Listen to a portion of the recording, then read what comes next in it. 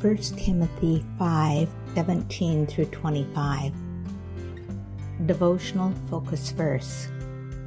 Let the elders that rule well be counted worthy of double honor, especially they who labor in the word and doctrine. 1 Timothy 5:17. It has been a number of decades since the Sunday morning that I learned the principle of respecting and honoring the ministry. I was 7 years old at the time and had invited a school friend to attend church with me.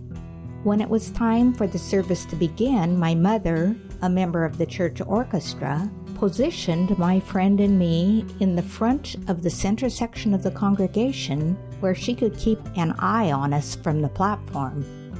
Things went fine through the song service, but as the meeting progressed, my friend and I got squirmy. It was a downhill slide from there. When the minister stood up to speak, we poked each other and giggled at his comments. He was preaching on the topic of hell, and we would shiver dramatically at each of his emphatic statements.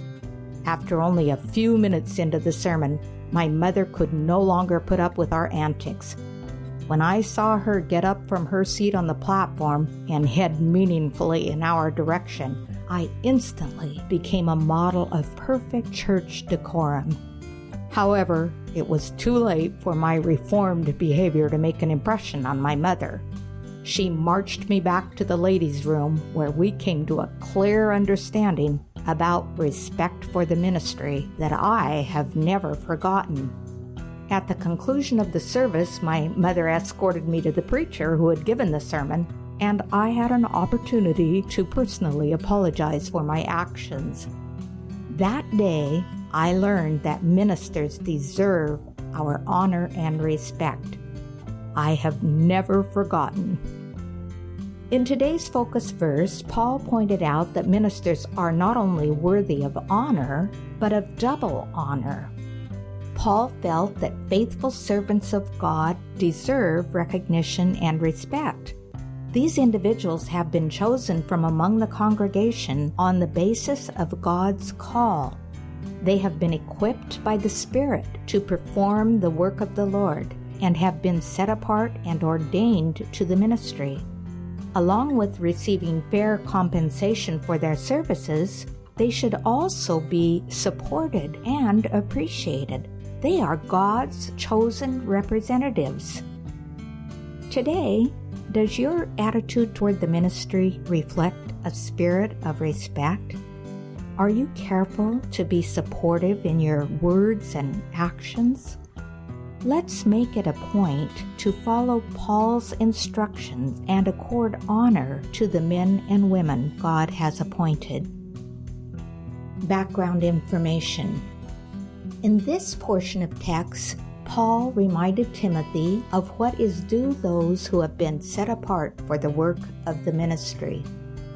In the early church, leaders customarily supported themselves, just as the apostle himself did.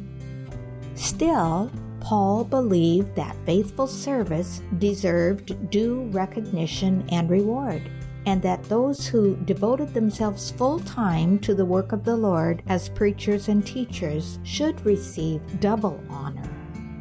It is God's plan that when possible, the needs of His servants be met by the congregation of the local church.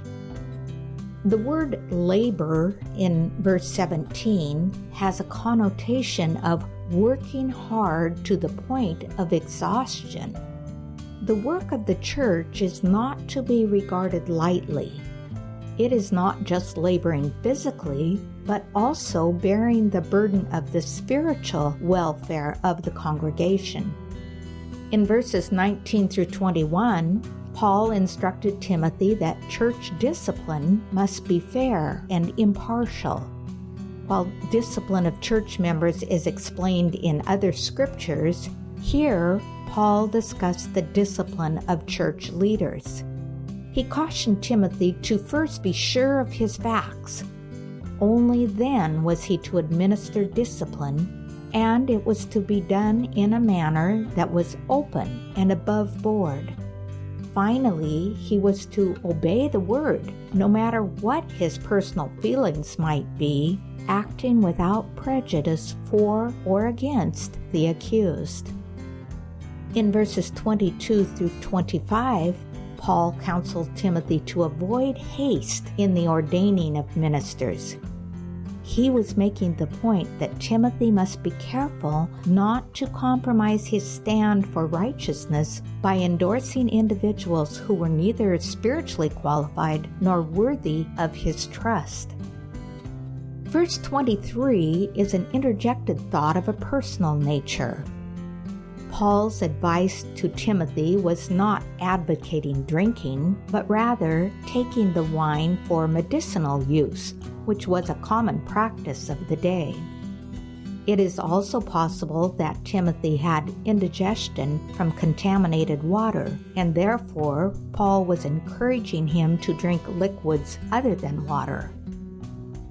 In the final 2 verses of the chapter, Paul returned to the topic of ordaining workers. He admonished Timothy not to ordain a man until his character was quite evident by his works.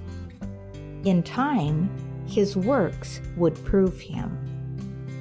Conclusion. Let us be certain that we treat our ministry with the respect and honor due them.